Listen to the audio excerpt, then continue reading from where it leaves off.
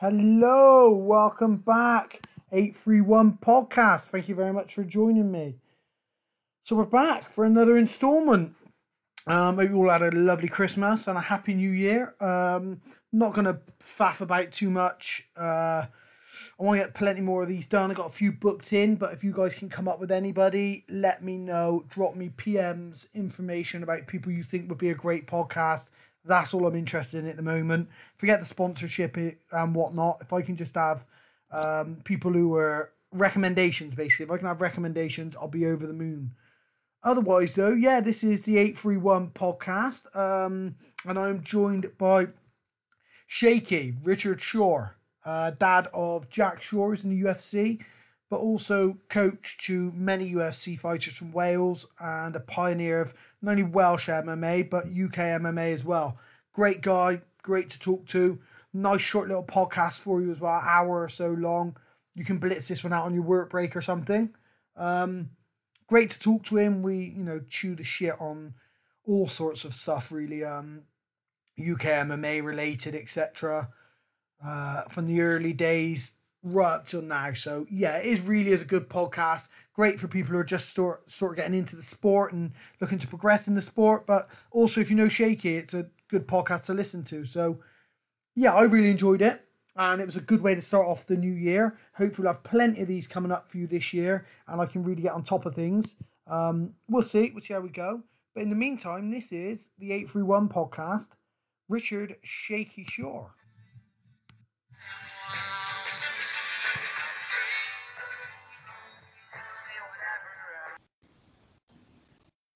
Okay, Shake, thanks for joining me, mate. How are we doing, Wes? You all right? Yeah, good, mate. Thank you. How are you? How are you in, I do have a good Christmas, start a new year, okay? Yeah, it's been all right, mate. It's a bit quiet with everything. Wales is in what you guys would have as a tier 4 lockdown, so there's absolutely nothing open, only supermarkets and hospitals, I think, at the moment. Yeah, you guys have had it. I'm sure you, to be fair, you guys have had your pants pulled down repeatedly, and even more so recently, I would say. I hear the guys like over by us like jabbering on about how bad they've had it, but you guys over there, I think, considering how small a community in that is over there as well, you guys have had it pretty bad, I'd say.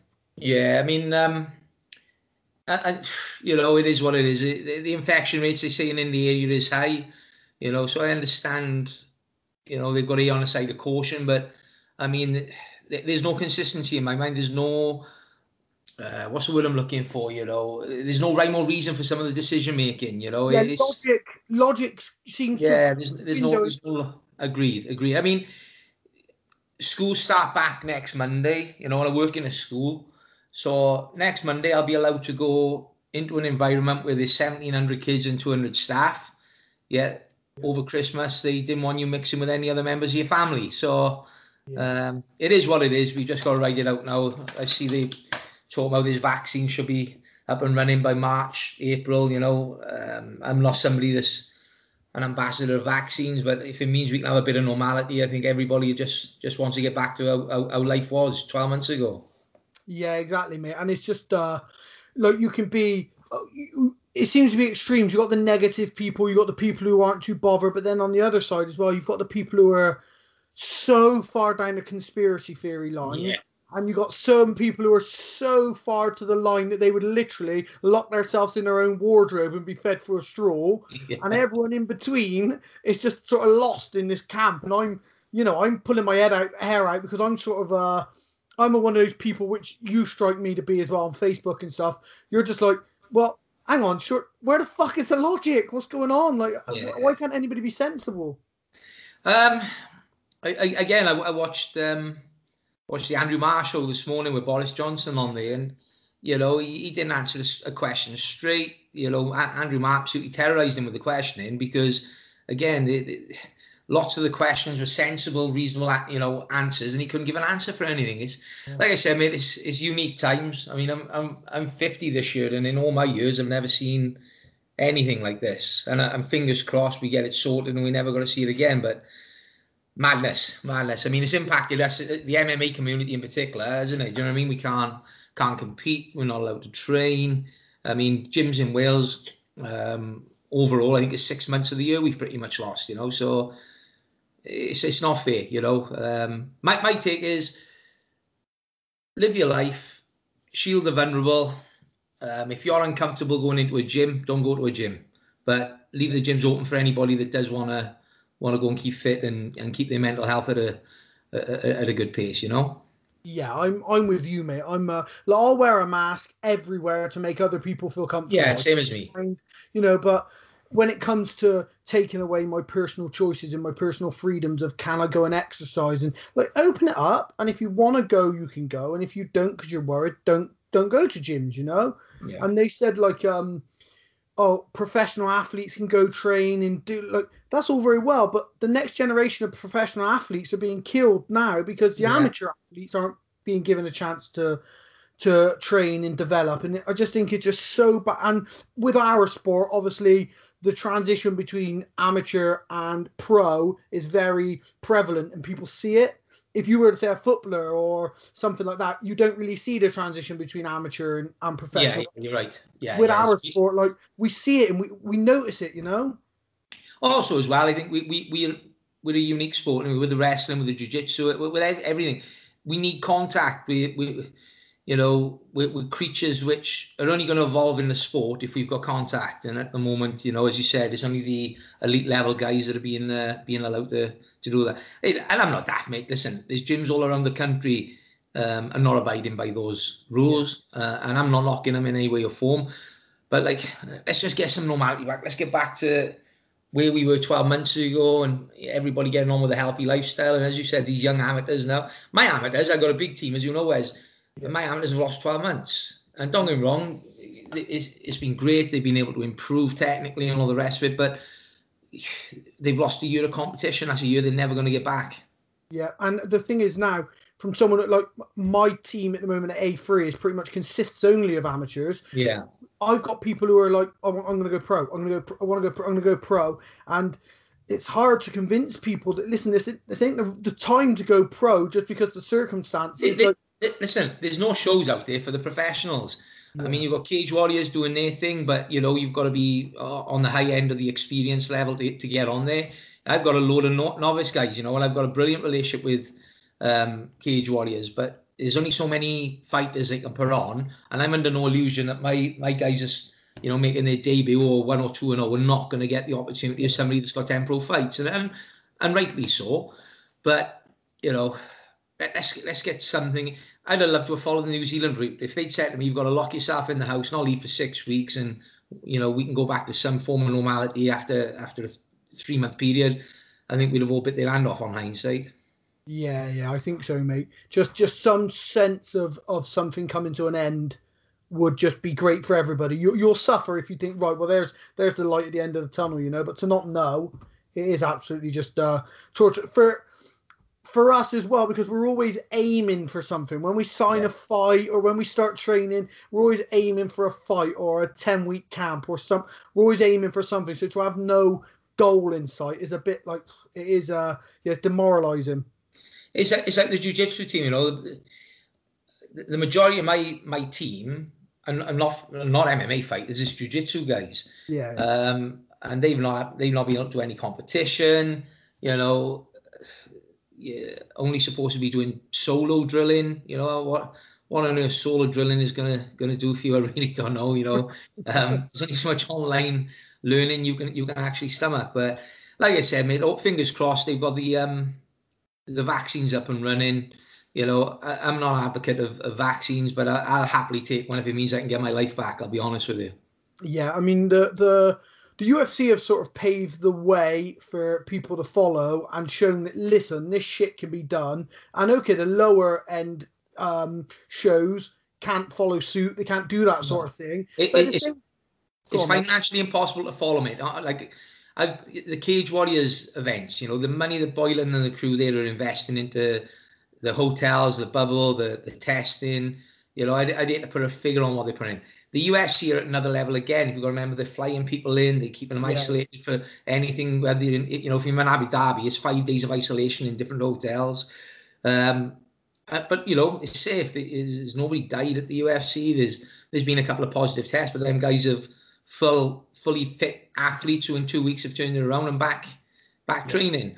I'm 11-0 this year with COVID tests. Anyway, I've had 11 and I've had negative every time. But I've been very fortunate. I've got a couple of lads on the UFC and the cage what he's seen, and it's kept me busy. But like I said, the majority of my guys, probably 90% of my students, are not ever gonna step foot in the cage. So it's been a real tough year for those guys, Yeah, I hear you, mate. I spoke to Ian and the guys over there about a couple of my guys, and he basically said we've got no up and coming pros for them to switch over with because of the situation, and end up in a conversation more about if I'm looking for a fight, because the experienced guys are what's needed now. Like that's just the way it is, and there's a stark reality. But hopefully, summer's coming round the corner. We will turn the corner, and it'll be put down to a shit year, but hopefully we ride it out and we get back on track.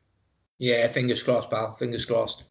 Oh, but for you though, in terms of the MMA and stuff, mate, as far as I can remember, and I've been fighting since 2004 or 3, one of the two. And as far as I can remember, you've been on the scene. You maybe not quite as far back as but as far as I can remember, I remember you being on the scene. But primarily, as a coach, you didn't fight until much later on, did you? Had a couple of fights a little bit later on. I'm trying to think. 2003 was my first fight. Okay. Yeah, back in the old ML Sports days. Yeah. Open match, no headshots. Yeah, I know it. I think it was down in Bath with the first, and then started doing Rossi Nakaro and Heathgate started doing the grappling strike Wales. Yeah. That's where I met Paul Reed for the first time. Yeah. It was probably around about 2003, 2004 probably, on that circuit. But yeah, I say to the youngsters now, and I say this on every interview, they don't know how lucky they are. I mean, back when we were competing back in the day 20 years ago, there wasn't no shows doing it with a cage. You're lucky to get a boxing ring if you were lucky. No medicals, and the platform they've got today. Everything's in place now. If this is something you want to follow and pursue as a career and make a living out of it, as long as you work hard and you've got a certain amount of attitude and commitment, there's no reason why anybody can't make a go of it in this sport. If you're in the right place, because what Cage Warriors have done on the domestic level, and you look at the gyms now. You'll be the first to say this. Whereas a BJJ black belt, you never even heard of one back in 2002, 2003. You couldn't pick one out anyway, could you? Whereas now, every gym in Wales that I know of has got a BJJ black belt coach in there. So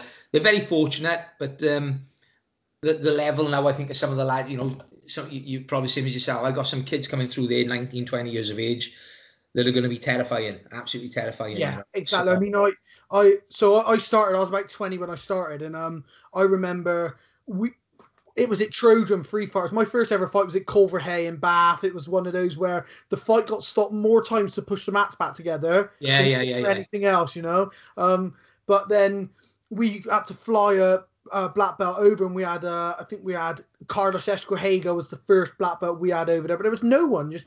It was unheard of to have a black belt training at your gym, and like you say, there was just no one. And now the evolution, people are they're set up to have a go and go for it. And I think I teach some of these guys now, and I see them at like 15, 16, they come into my class raw.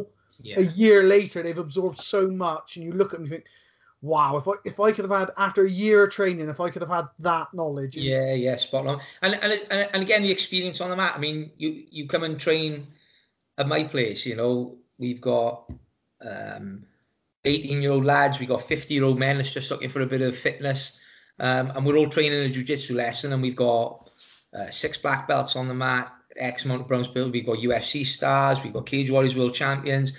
They're in such a wonderful position where they've got world-class coaching, world-class facility, and world-class athletes training on the same mat. There's only one way they're going to go. I mean, I had this conversation the other day. What other sport in the world can a grassroots level amateur train in the same session as a UFC level athlete? It's like I say to these lads, it's like one of the local football teams having Beckham pop in and having a kick around with them once a week.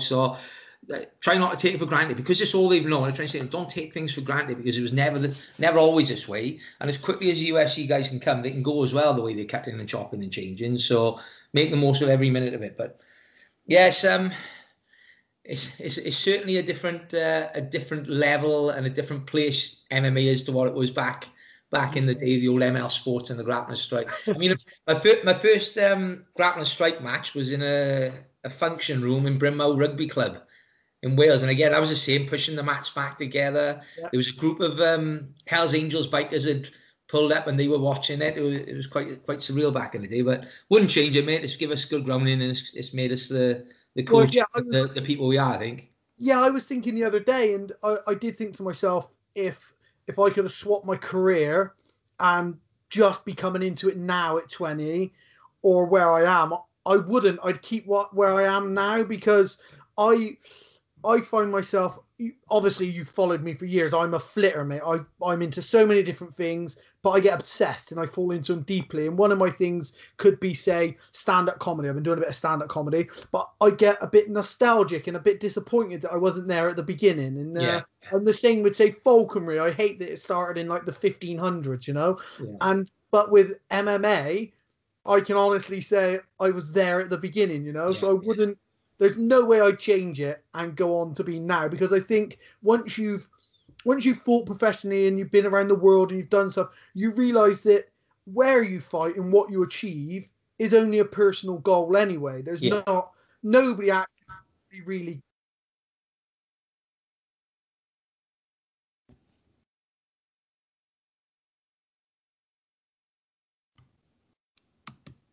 I've lost you there, mate. To ever do it. Yeah. Yeah, you're back. Sorry. Yeah, sorry, mate. You're back. Sorry. Yeah, so it, like Anderson Silva, someone's name might not even pop up if you talk about greats now with the new era fans. So those achievements are sort of personal. All that matters is the experience and what you get from fighting, what it is that you want from it. So what I've seen and what we've been through, and how I've seen us evolve, and like literally being on top of someone in a fight and having to explain to the ref that no, you haven't got to stop the fight in the position. Those sort of things they're amazing. They're worth their weight in gold, you know. Agree, mate. I mean, turning up at events and people from the crowd willing to take a fight because somebody's dropped out, and I've seen all sorts, mate. You know, I've spoken to a few people about it. I ought to write a book, because some of the stories are so far from reality that you think I'm making it up, you know. But there's plenty of guys that were around at the day.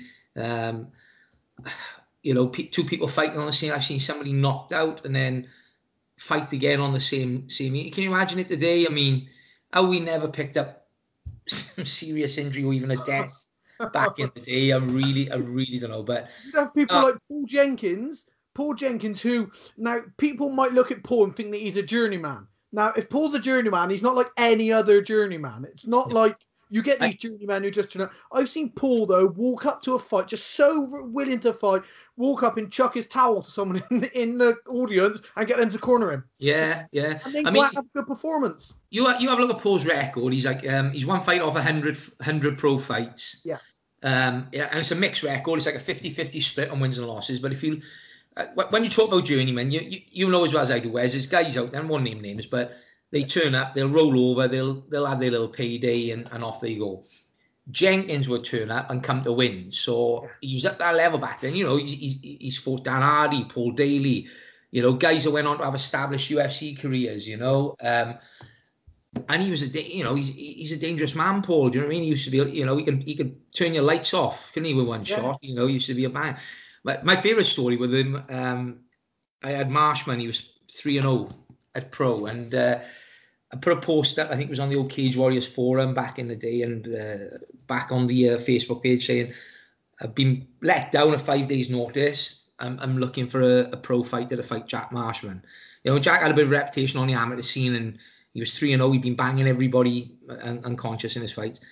And Jenkins texted me, "Are you still looking at yourself for Marshman?" I said, "Yeah, we've got somebody." He said, "No, I'll come up and fight him," he said. And I said, "Oh, Paul, I haven't got this, the type of money. I'm looking for a novice pro." "I don't want no money." He said, "I'll come up and I'll do it for nothing." And at like 5 days' notice, he's like rocked in on the day, an hour before the fight, got his medical done, wrapped his hands, jumped in there and was competitive right up until the third round when he got stopped, you know.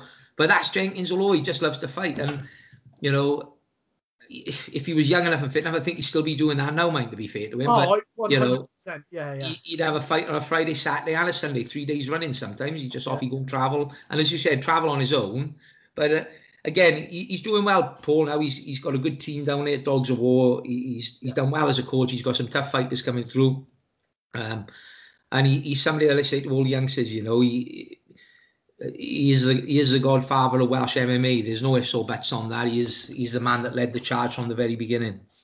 Yeah, he was. I remember from the early days, mate. You know, like obviously we had Lever Media locally, but Paul, whatever show you were at, and Paul would. If Paul's on the card, I wasn't missing the fight.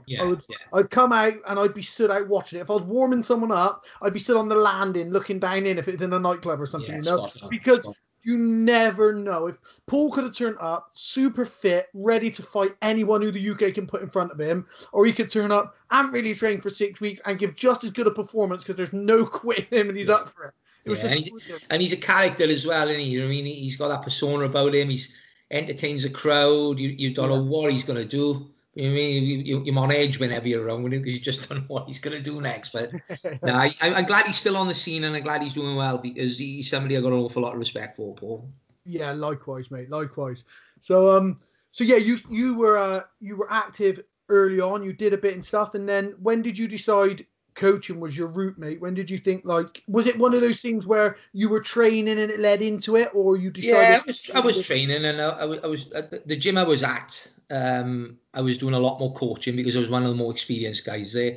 And in end of 2007, you know, a lot of the boys that we were training at the time said were encouraging me to start my own place. So that's what we done. 2008, I found a little cellar in a nightclub, matted it out, and off I went. I was still competing then, MMA. Had a couple more fights when I was still the head coach at Lady Combat, as we were then when I was showing mixed martial arts. But I was about, I think it was 38. My last fight when I was 38. And it was just one of those fights where I was fit, I was ready, you know, I trained my ass off for it, but my brain was telling my body to do stuff and it wasn't reacting how it should. And more so after the fight, you know, I felt like an old man, you know, I felt beaten up. I was probably, and this is not an exaggeration, I was probably a month recovering after that fight, you know, from the bruising, and it was a case of, you know, right, I've got a good team around me. I don't need to be leading from the front now. Let's try and concentrate my efforts into the coaching a little bit more. You know, as much as I'd love even now at 50 to be able to roll back the years and have a fight, Wes, because I do miss it. I miss it every day. Father time waits for no man, and I would have got hurt, I think, if I'd carried on past 38. You know, could have been a lot worse for me. So I enjoy, you know. My career was mainly amateur. I was too old when I got into it. You know what I mean? I'm 50 this year, so you can work the sums out. I think it was 30 when I had my first, you know, no headshot bout. But I wouldn't change it. I learned a lot, and I transfer a lot of what I've learned now into the coaching side of it. And obviously, it had its positives because we've got a successful team now. You know, so probably about 2009, probably 2010 was. I'm trying to work out my age now. Yeah, about 2010 was when I thought, right, I'm done with the MMA now. Let's still compete in jiu-jitsu, but concentrate on the coaching. Yeah, I mean, the thing is you'll get to a point as well where you'll maybe take a fight that really it's below your level, but you don't want to lose. Yeah. So you end up taking that fight, or you end up fighting against someone who you think, fuck me, 2 years ago, just because you didn't want to hang it up. And I'm always in turmoil of whether I'm retired or not, and because part of me always thinks like I didn't really give it my all, and for some parts of my career I did, but then other things come up like doing this podcast and stuff, and you know, other bits that I'm working on, and I look at some of the guys like your Jack and that, and I'm like, or Nad Narimani. Nad's a perfect example. Like I look at people like Nad, and I'm like, what he's doing, the commitment, how it's everything, how it's like I don't want to let all those things go to be that committed to something that I was that committed years ago to, you know? Yeah, and spot on then what you said. Today's day and age, back in the day, as I said, you go back to, I don't know, even like from 2012, 2013, you know, as a promoter, I could pick the phone up and get somebody at 24 hours notice, no problem at all, to drop in for a fight. Yeah. The amateurs today are training like pros, and it's not a pastime anymore. It is a profession, even at amateur level, I believe. Unless you're willing to give that 6 days a week, several times a day, you've got no chance of competing at the high end of the sport. I've got amateurs that train Monday to Friday, minimum twice a day, because they're doing it full time, because they're in a position where they're living with their parents and they've got overheads, and they're very, very fortunate to be in that position. But as you said, it's not something to play at. You've got to give it 110%. You've got to be all in or all out, I think, with it as a fighter. It's not something you think, oh, well, I'll have a fight this year, maybe not next year. And the level's mental now, mate. I mean, you look at these IMAFs and some of these kids coming through on the world stage at amateur, terrifying. Yeah. I mean, you look like people like Oban and people like that who like just come up out of nowhere when they get to the pro scene and stuff, and you're just like, I mean, I'm fortunate enough because I got to see Jack's career progress, because obviously knowing you and like seeing him go through the amateur ranks, and then when he comes onto the pro ranks, and you're just like, people didn't smash people up like that back in our day. People weren't that dominant. And I remember you used to have to go to America to achieve or to be around people of that level. I had to go to America to train a few times because we didn't have people. And you see people like him come out of Wales, and you're like, fuck, man, like this guy, like if you're watching from the outside, because very few people follow the amateur running. So if you look at him, you see, you're like, fucking, where has this guy come from? Yeah. Oh, this guy's been a pro for 4 years. He's just been fighting amateur. I mean, he's been a dedicated professional athlete for 4 years, and going pro has just been like, this is it. You're overdue. Yeah. For me, I think you should go. I think you should turn pro after you're ready. I don't think, because we never had that. Yeah, I think that it should be, when the fighter feels like they should turn pro, or when the fighter's like, oh, should I go pro? The coach should have already been thinking about it 2 fights ago. If you're turning pro and your coach is not thinking that, maybe you just have to step back slightly, That's my opinion. Yeah, I agree, mate. I mean, if you want a blueprint of how to approach an MMA career, I think how Jack's, had it bang on. A long amateur career, no rushing, plenty of jiu-jitsu competitions, plenty of amateur boxing. The IMAFs was a turning point, because I would have liked to have kept him amateur probably a little bit longer, but once he'd won that European IMAFs, we had no chance of matching him domestically on any shows. And again, a pro is good. It's important, particularly if you want to make a real living out of this, it's important you have the right people around you. And I mean, you see so many people taking bad fights early on in their career, and I've seen it as in my club, as a coach that didn't have the experience that I've got now. I'd probably made different decisions 10 years ago if I had the experience that I've got now. Yeah. But, it's about stepping up that competition a little bit at a time. Once you get the UFC, you're on the big stage. So what you need is what I call an apprenticeship, that when you sign that 4-fight deal on your first contract, you were fully anticipating to sign another one at the end of it. Not go in, have 2 fights, 2 losses, come back out. Getting in there is not enough these days. You're not going to change your life in any way or form by going into the UFC and losing 2 fights. The time you've paid your management fees and your taxes and everything else is next to no money. But the apprenticeship, like without Jack, for example, when he walked out for the UFC in Copenhagen and there's 10,000 people on their feet, he's not overwhelmed, because he's been selling out 5,000 seats at the Ice Arena for the last 3 fights. He's been main event. As he said in his interviews, the UFC was a lot less pressure than his last 3 fights in Cage Warriors, because you know what it's like.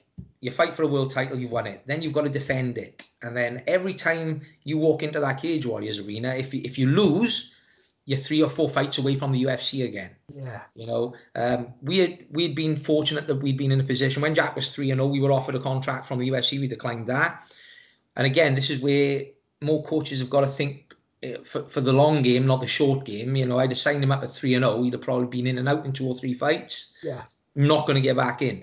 When he was 9-0, we were offered a fight, but he had a broken hand, so we turned that down. And also, after he'd won the world title, he was 10-0. I was in London with Marshman for the USC event, and we were offered a deal again for Jack. So this was the third time they'd come. And I stood firm and said, no, I want him to defend it. So he'd agreed to fight Scott Malone, and I felt that we had a duty to the crowd in Wales who supported him as well to honour that fight. Yeah. And lots of people say, well, what if he loses? What if he loses? My attitude was, well, if he loses, he's not ready for the UFC. Yeah. You know, so we took that, but all those little pressure cooker environments have been the perfect apprenticeship. So now he's not overawed, he's not overwhelmed. He was very fortunate as well. Marshman had been in the UFC for 4 years, so he'd gone and cornered, so he understood how the UFC worked, he understand the format. So nothing was like being a rabbit in headlights then, you know. But I say to a lot of my guys are like, want to get in UFC, want to get in UFC. The UFC will come when it's good and ready. Do your apprenticeship. Again, we've been held back by 12 months because there's been no crowds.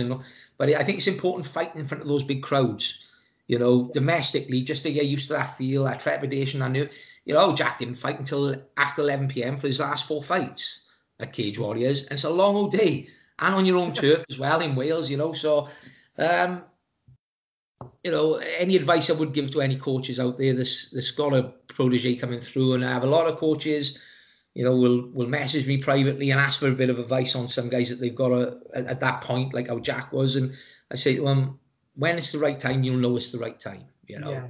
You know? Yeah, I think like for me personally, I don't think enough coaches take accountability and they sort of see it, or they can get lost in the draw of the big show as well. You know, or oh, it makes more money, or it's more exciting to have pro fighters in the camp. And I mean, just recently I was offered for one of my guys within the last year. I was offered for one of my guys. Like, he's 5-0 at amateur. We got a pro fight for him. I'm like, nah, he's not ready. Like, no, he's smashed it. I'm like, no, listen, my guy's not going out of the second round. I've never seen him on his back in trouble. Yeah. I've never seen him led there, me shout across the mat, post, put your knee to the cage, I want to see him in a grind. I want to know that when his back's on the mat and he's looking at me with his eyes as much as say, what the fuck do I do? Yeah. I know that he will listen to me and either hold out or he will grind it out and won't just see the easy option out. And the thing is, you can be as much of a fighter as you want,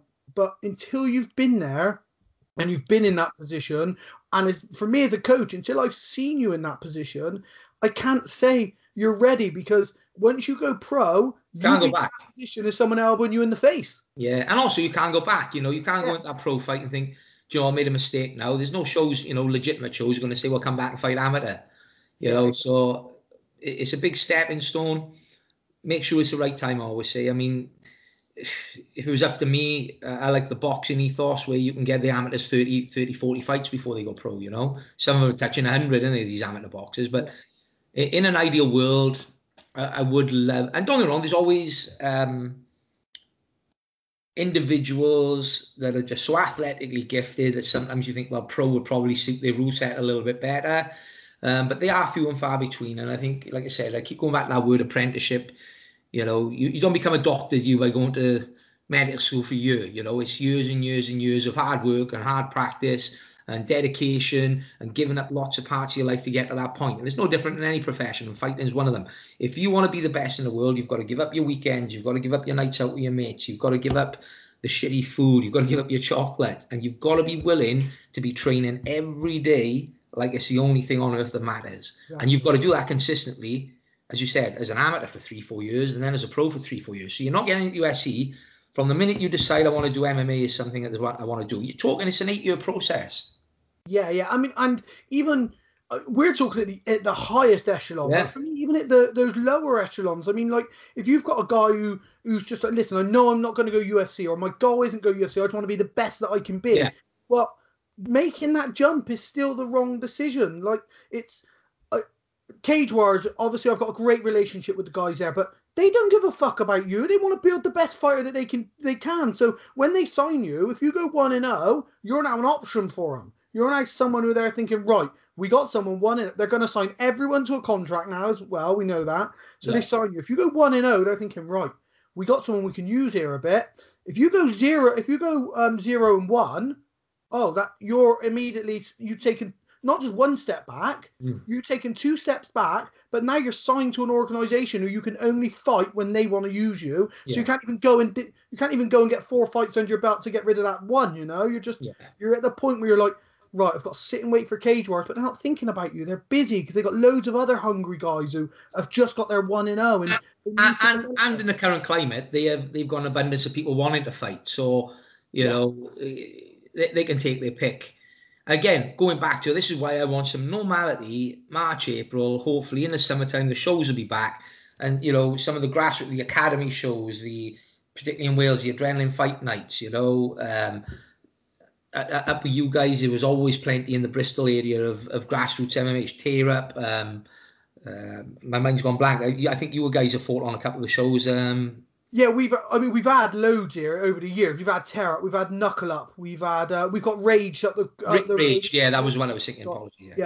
So we got loads, and then we've got Meltdown now, which is coming through for the guys. Paul Sullivan's doing a good job with Simon with that. Yeah, so So we've always had a sort of, but of course as well, we also had Ultimate Combat right in the beginning, which was Dell and those guys from ML. They created Ultimate Combat, didn't they? You know. Yeah. So we've been lucky in that we've always had like a hub, if you will. We've always had opportunity to get people on shows and stuff. Yeah, and the more of them shows, the better. You know, as long as they're professionally run. You know, I'm a keen advocate of the safe MMA process. I mean. And that's from not just as a promoter, as a coach. You know, we had, and I'll use his name. We had a guy, Dave Alcott, that trains with me, and really talented lad, Dave. He still trains with me now, but obviously can't do the MMA. And he was ready to fight on one of the ice arena shows. And when he had the brain scan, it found a problem with like an old clot on the brain that. The doctor's words, you know, and this was a doctor, head in a football could end his life. You know, now there's way too many shows that are flippant about, oh, well, you know, so you can't put a price, I don't think, on well-being, you know. As a team, we'll always find that through sponsors and, you know, we can get a full safe MMA clearance for 500 quid and then to renew that every year is like 130 quid in Wales. Yeah. I don't think 130 quid, you know, you get like people say, it's a lot of money to start off. I say, if you're going to be a plumber, you don't just turn up to somebody's house, say, can I borrow your spanner? Can I spoil you? You know, you've got to pay for your tools. And for me, that process of making sure you're medically clear to fight is paying for your tools to go in and do the job. Yeah. Now, if Dave had gone in there and been killed, how would that affect me as a coach? You know, I got to face his wife, I got to face his children.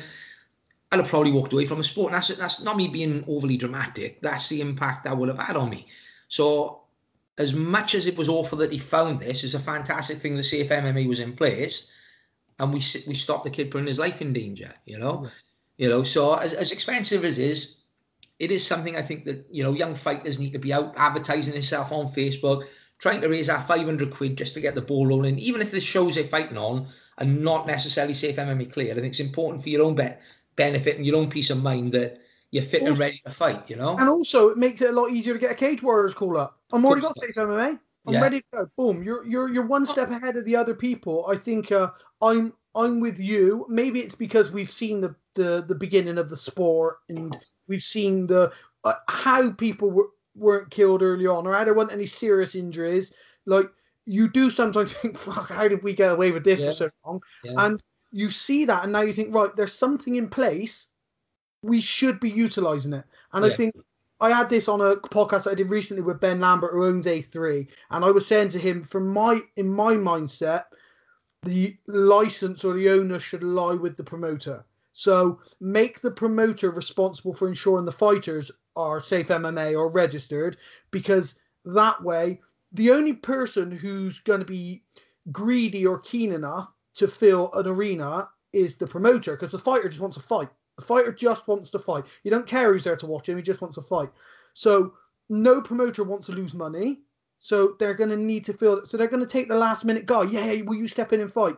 If you make the onus on the promoter, I think then you make it a lot safer as a sport as opposed to the individual. And I think if all the promoters bought into it, I mean, I run the academy shows, which is mainly amateur with 3 or 4 pros, but the pros have got to be Safe MMA cleared, and it's a ball ache, let me tell you, because as you said, I could have somebody that sold 300 tickets and they've injured themselves a week out, and I got to get somebody that's safe MMA cleared to fit in. And we've lost money on shows, but as I said, you can't put a price on safety. If all the promoters came together and said, right, let's make sure we do it, the fighters would have none of these shows that they go on and put their careers at risk, you know? Because as you said, why are promoters not putting the safe MMA in place? It's a financial cost. It's a financial cost to me as a promoter, because I've got to have two doctors, I've got to have a paramedic company, I've got to have 2 ambulances, I've got to make sure certain things are in place, I've got to make sure all the fighters are medically cleared. But I mean, as I said, I'd rather have the ball ache and lose a couple of bob than lose somebody's life. That's my take on it, you know. And it all evens. You lose your credibility. You don't really lose your life. The life is, I mean, I know the life would be the worst end of the scenario, but you lose your credibility, because how do people speak about, you know, Rich Shore, he promoted that event, and you hear about that kiddie who died because he couldn't be bothered to do this?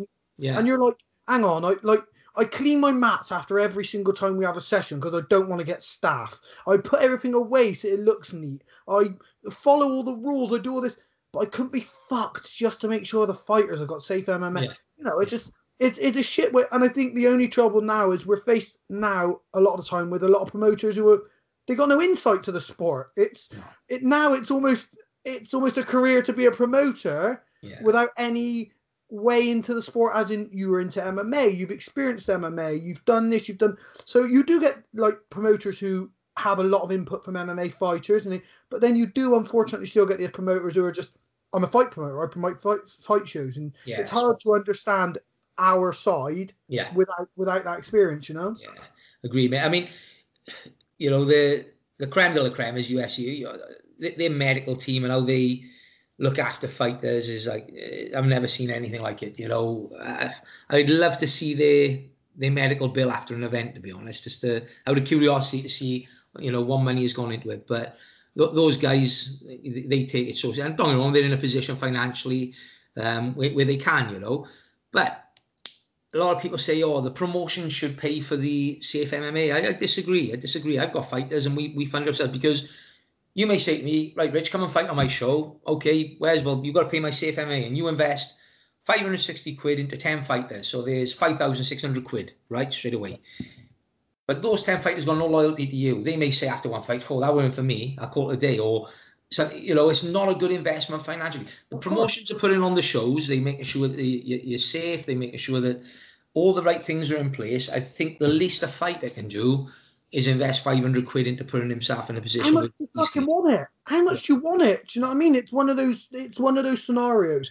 I still get now, and I bet you still get now, mate, people who have been at your class for 6 months and still haven't got shin guards. Yeah. Like, it's fucking 40 quid. Yeah. Like, how much do you want it? Like, I seen on your Facebook, you've been to the cinema 4 times, and you went out for a meal with your missus. Say to your missus, I want to do this. Drinking beer everywhere. I say to my amateurs now, put a tenner a week away. Yeah. Put a tenner a week away now, that's all. Put a tenner a week away, and then you're going to have all your, you know, in your last year of being an amateur, put £10 a week away, and then when it's time to go pro, you got 500 quid in the bank, and you're good to go. You're cleared for all your medicals. Yeah, exactly, mate. It's just a case of you need to listen to your coach. It's the number one thing. I mean, I didn't really have an MMA coach. We had coaches and we put everything together, and I was lucky I was around Ronnie Mann, James Thompson, Zelg, and, you know, so we had a good group of us, and lots of the guys went on to do really well. So I was lucky.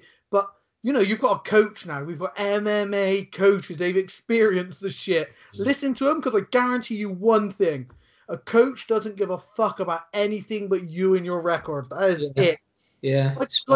As a coach, mate, I mean, I coach for free where I'm coaching now, because we're a small gym, we're helping it build and stuff, and there's no fucking money in it. So I coach for free.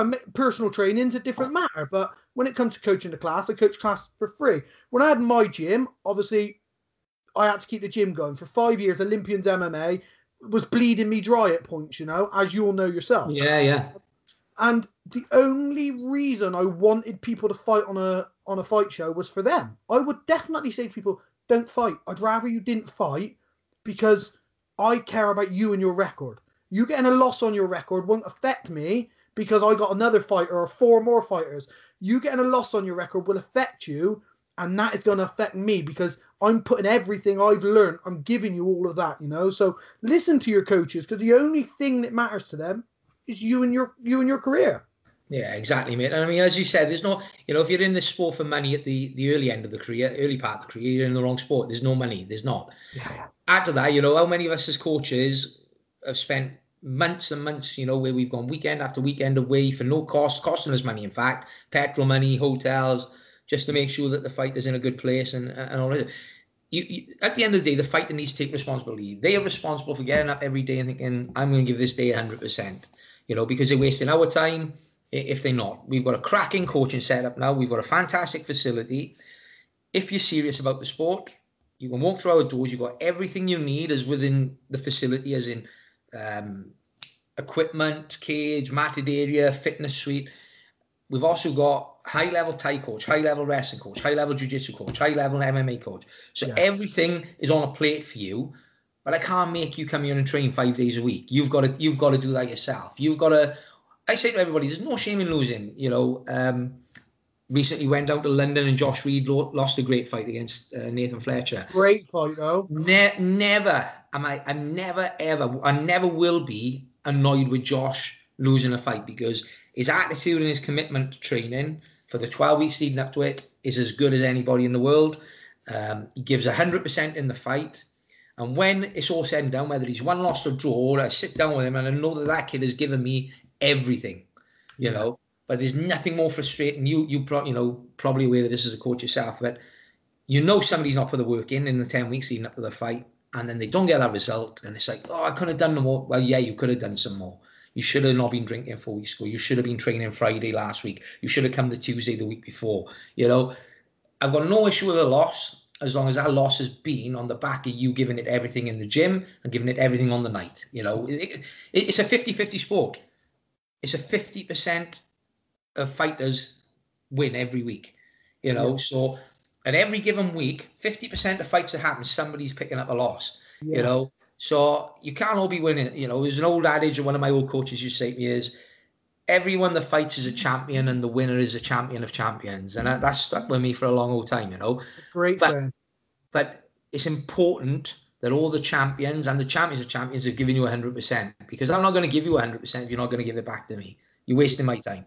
Yeah, and the thing is if you want to listen to your mates who are patting you on the back, who aren't in the gym training, that's fine, but their opinion's not going to mean anything in the long run. Exactly. And the last person to pat you on the back should be the coach. He should be the guy who's critical of everything, because I'm looking for your flaws. I'm not looking for the things you're good at. I've seen the things you're good at. You don't need to come and say to me, oh, but did you see the way I threw? I've noted that. What I did see is the way you didn't check this, or the way you didn't. Yeah. And I'm going to be critical until you come out of that cage with a win or a loss. And I'm going to say, you fucking put it in there. Forget the result. You put the work in. And then I'm going to be your biggest number one fan. Until that, I'm going to be the most critical person you've... Yeah, our job's to be honest, isn't it? Not massage the egos, so... Yeah, it's a thankless task because, we put a lot of hours in as a coaching team with it. My attitude is this, I'm in that gym every night and I train every night. So I've said to the lads, I'm 49 years of age. If I can commit to getting in there every day, it's not me that's going to be earning, the hundreds of thousands once you're an established UFC star. I'm not going to have that money. You're going to have that money. But I'm happy to help you and put you on that path. But if I can step on the mat at 49 without any excuses and do the session with everybody else, there's no reason why anybody can't do it. Yeah, I mean, there's it's nice to get money, mate, but how rewarding is it to be in some shitty leisure centre at a grappling tournament and see someone pull off a triangle or an omoplata in a white belt competition? Yeah, I say this way, I take as much pleasure from the young geeky kid that was bullied in school. Come and start training, take yourself out of the comfort zone and do a jiu-jitsu competition and take not necessarily a medal, just take a couple of victories, and just to watch that look on their face. And, for me, I treat everybody the same. When you come under our roof, Jack doesn't get treated any different. Brett doesn't get treated any different. Marshall doesn't. They're all treated equally right through. And I think that's been a recipe for success. I've been to a lot of gyms where you have your clique at the top and, if your face doesn't fit, but I give as much time to the white belt jiu-jitsu class as I do to the professional MMA session, so it's important that, and again, about being a team, you know, as you said, in the early days, you'd have to travel around. You know, how fortunate they now to be able to come under one roof.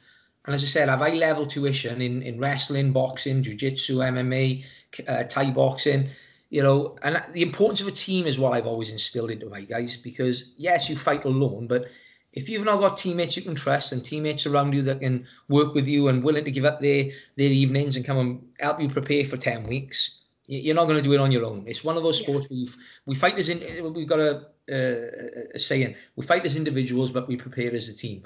And, you know, without your team, you know, you can't be an individual. You could be the best fighter in the world. If you've got nobody to spar with or nobody to come and grapple with or do your strength and conditioning or hold pads, you're not going to get very far. Yeah, I mean, Paul Reed walked into one of my classes years ago. I'd already fought. Paul was just thinking about starting it. He came into one of my stand-up classes. I used to teach at David Lloyd for Trojan.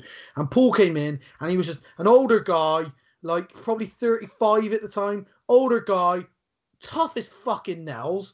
But you sort of like, not laugh, but you sort of dismissed him. Sort of, oh, that's just someone who's training to train, you know? Next minute, cunt's got 5 fights under his belt. You know, he's Paul Reed. Now, we talk about his relationship. He comes to me to talk. I know his daughter really well. He knows my family well. If I've got issues, we speak. We've cornered all around the world together. We've become, and it's the epitome of, from this sport, we both were fighters. Then we started training together. Then we were part of a team together. Then we built a team together.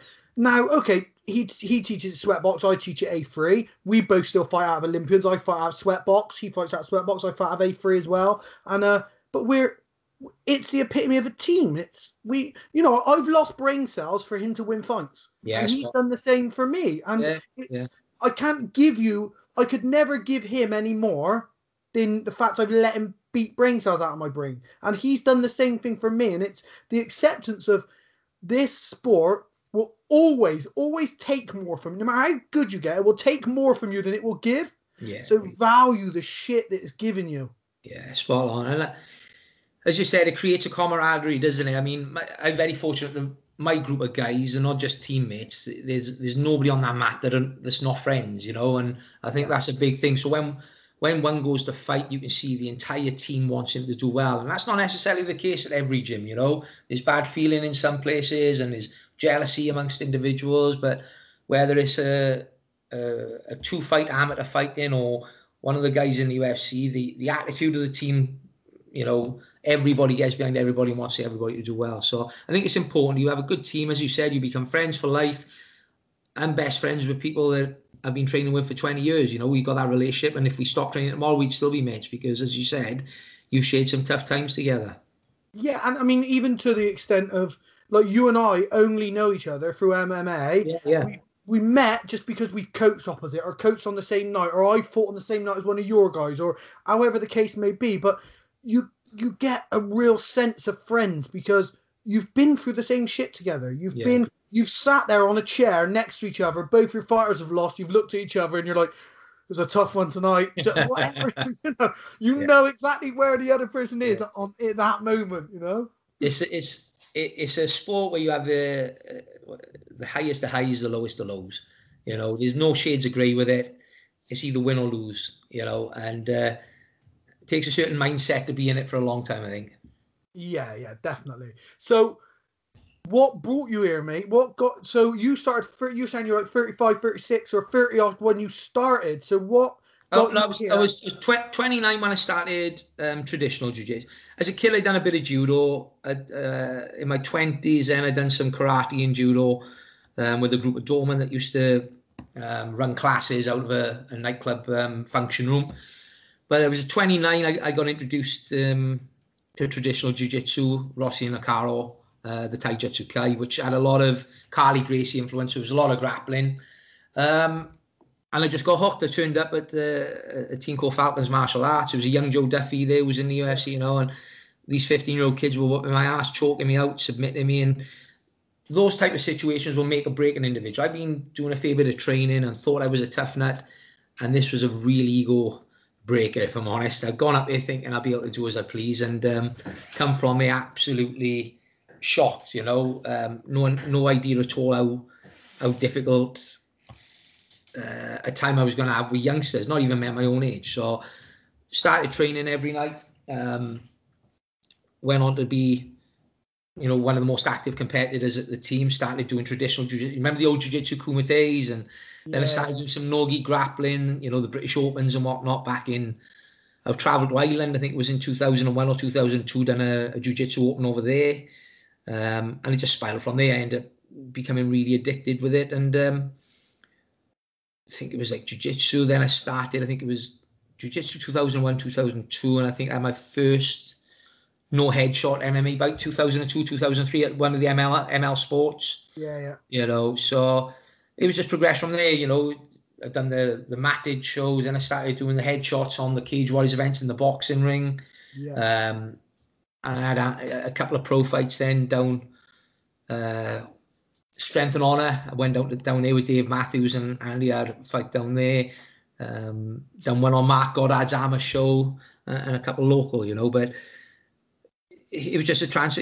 One of those things that gripped me, I wasn't a fighter naturally as a person. I'm not somebody who's going around. I'm not from a family of fighters. Just something I fell into, to be honest, from working in the pubs and meeting certain people. And as I said, it's been a brilliant journey. Started back in, I was 29. It would have been 2000. I was 29.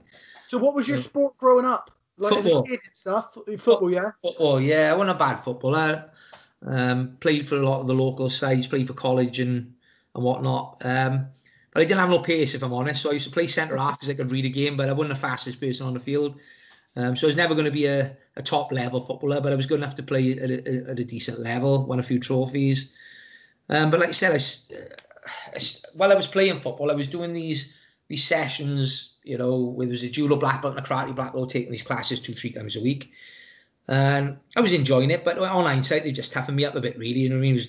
It was lads, not with a great amount of technical knowledge, but we were knocking lumps out of each other. And then I seen a mate of mine who still trains with me now, Steve Jane, one day when I was training down at their centre, and he said, "Are you training still?" I said, "Yeah, what about you?" "I'm doing jiu-jitsu. Do you fancy on a grapple?" And he must have submitted me in 3 minutes, probably 6-7 times, and it was a bit of a culture shock. I couldn't, that you can't breathe and you think you're having an asthma attack. So he told me where the gym was, and like I said, I turned up to his club. That's when I met Joe Duffy at 15, who submitted me God knows how many times in a 4-minute round. But like I said, I'm one of these guys. I didn't have no ego. I didn't have no reputation of being a tough nut. So I just kept going back, training 5 nights a week. My first competition after 6 weeks of training. And it just went from there. Like, I was a bag of nerves when I turned up to this jiu-jitsu comp. Could quite easily have walked through the fire exit. No problem at all, and left. But I ended up taking a gold medal. And I was hooked. It was like, I say to everybody, unless you've done it, you can't explain to people that adrenaline. You can't, and it is addictive. It's the worst drug in the world, unfortunately. And at 49, I still crave that drug. And the reality is, I can't go into relapse because I'll get sparked out now. Do you know what I mean? The thing is, something. I say to the lads, make the most of it now while you're young and fit, because sooner or later it catches up. I thought I'd be doing this forever when I was 29. But you can't. But you get older, injuries catch up with you. Illness, and you just don't recover like you used to. But that's how I got into it, mate. It was just jiu-jitsu, onto the MMA scene, and then obviously once I started my own club, I started traveling to Brazilian jiu-jitsu clubs and progressed through the belts then, and the Brolio Estamar then as well. Yeah, you just like you say, mate, it's a drug, and it is the highest of highs. There's nothing like it, but it's more deadly than smack if it goes wrong. If you get addicted to heroin, you're going to be a junkie. But you get addicted to this and don't know when to quit, you start getting bingoed and stuff. It's not. Yeah, it's. I can see from me now. I often think, like, is that urge ever going to go? Will it go? Where I'm like, if I get ready, could I take one last minute? It never goes, unfortunately, mate. It never goes. But you just learn to live with it. We're like recovering addicts then. Do you know what I mean? So, like I said, I'm 38. So 2009, I think, was my last fight. So I'm, 2020? 2021 now. Yeah, so 12 years almost. 12 years clean. Well, I'm glad I've gone out on it. If that was my last fight, I'm glad I went out with a head kick victory. I can rest on that, So what are you doing you're obviously like a one of the most influential people in Wales for MMA and possibly in the UK. Whether you'd say that, that's irrespective. I'm saying it as someone who's seen the journey and stuff, you know. But other than that, what do you do now, mate? Apart away from MMA, is it just sort of, does it take everything, or? It does. I still work. I work in a school, a comprehensive school. I'm a behaviour manager there, so I just deal with the vulnerable kids, behavioural kids. It suits as well the hours, works around the gym, you know. And also it's only 39 weeks a year. But add to that, I've got a good relationship with the people in charge there. So if I need a couple of weeks off to go to America with Jack or Abu Dhabi, there's never an issue. I get the time off, so it works well. Yeah, I hear you, mate. You got that. I mean, that's priority, isn't it? Really, if you can't make a living from the gym, you need something that's going to fit. Yeah. You're going to be. And to be fair, whereas it's a job I enjoy, I get a lot of satisfaction out of the work we do there as well. You know, so you know, will I be there long time? It's hard to say at the moment, but at the moment I'm still enjoying it. It's something, you know, it pays well, and it's a job I enjoy doing. Yeah, I hear you, mate. Other than that, mate, I guess it's just Love Island. You and I had like a mutual thing of watching Love. I was a massive Love Island fan up to the last one, and I see that you're constantly on the Love Island as well. I love the Love Island, mate. Yeah, I like trolling on the Facebook, mine, because some of the reactions I have off it as well, you know. But I was devastated it got cancelled last year, but I did follow the Australian one. I didn't mind that. I enjoyed that when I was on. Did you? Yeah. I've not indulged, mate. That was when it got cancelled, I was like, right, that's my get out of jail free. No, listen. You've got to watch that Australian one. It's a good episode. It's a good series. You'll enjoy that. Oh yeah. Definitely.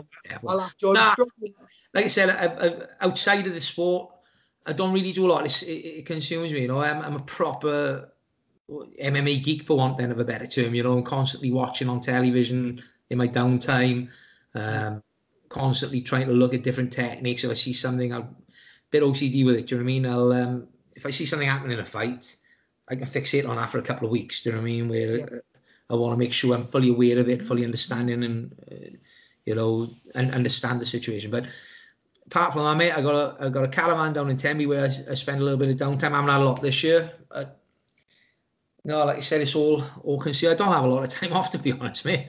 It's this year has been a bit different. Do you know what I mean? It's hit me. It's not me for six because of one of these people who's got something to do every day. But this year has been the same for all of us. It's knocked us back a bit. But no, we're still here, mate. And hopefully, like I said, come April, May, we see some normality and we can get back to doing what we love doing. Yeah. What about fighter-wise, mate? I saw like obviously Jack with his last. I mean, I'm like Jack and John Phillips. Fuck me, the UFC must have had a thing against those two, man. Fuck me, like they gave them some tough fucking runs. Yeah, to be fair, John, you know, you look at Marshman. He's had Santos, who's fought for a world title. You know, he's fought quite a few top 10 guys. You know, they put him in some killers. You know, but it's the nature of the game. It's the UFC. You don't get to pick who you fight in. Yeah. And that's why it is so important. As I said, to have that apprenticeship before you sign, because they can throw anything at you, to be honest. Yeah, and I mean, Jack, obviously a great fucking guy, lovely guy. Seen his career develop, hard as nails. And then with John Phillips, like John's easiest fight was probably Jack Marshman, who's fucking a nightmare for anybody. So it was not like I look at these things and I'm looking at those two guys, you know, like pioneers of Welsh MMA, and you're watching like, fuck me, what the UFC got against I was gutted. They matched them, you know. I know John was calling for the fight, and you know, I didn't want the fight because there's enough fighters in our division without two Welsh lads having to fight at the highest level, and there were only two Welsh fighters in that division, and it's put a loss on one of their records. But it is what it is. It's happened, you know. Marshman won, you know, so great for us as a team, you know. But at the same time, still disappointed for John. But it is what it is, mate. You know, like I said, we've always said.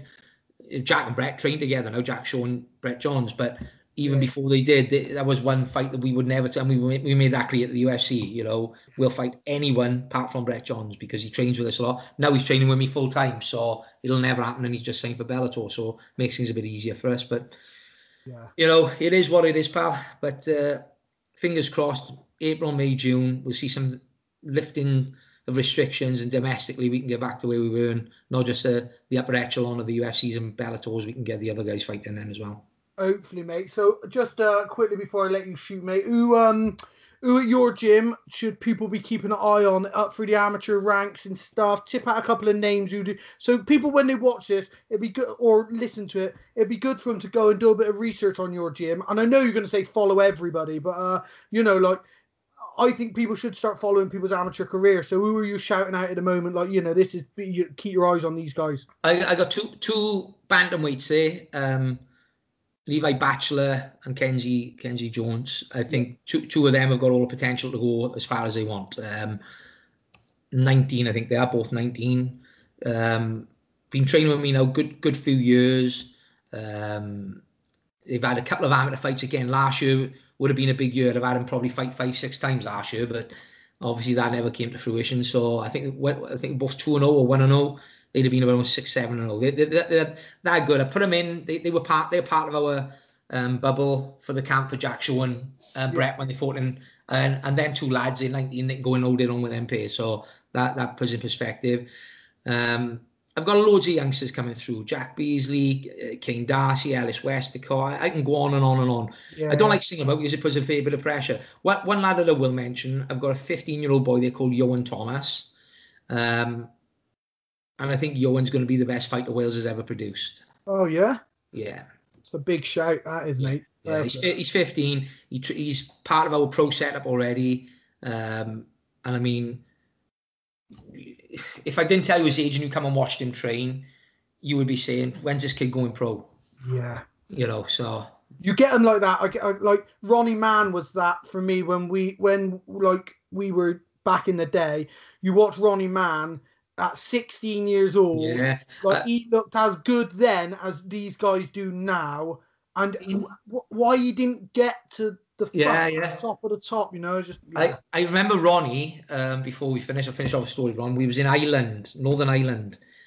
And I didn't know him personally, Ronnie, but he was just like 15 or 16-year-old kid under Rossi in the car, wasn't he, at the time? Yeah, yeah. And he entered the adult division in Belfast and just cleaned up, submitted everybody. Yeah. And it was unbelievable to watch. Yeah. One of the first black belts that was given a black belt over here. Got like black belt from Braulio, really young, you know, just phenomenal, mate. Phenomenal. But good guy as well. Great. Yeah, great guy, great coach. Mate, listen, it's been lovely talking to you, mate. Honestly, nice to catch up with you guys. Thank you very much for the time. I'll have to get your Jack on, mate. Definitely. We'll get sit down and have a chat with Jack. My podcast is obviously broken up. Some's MMA, some's falconry, but definitely have to get Jack on before he fights again. But otherwise, mate, thank you very much for the time. It's been a pleasure.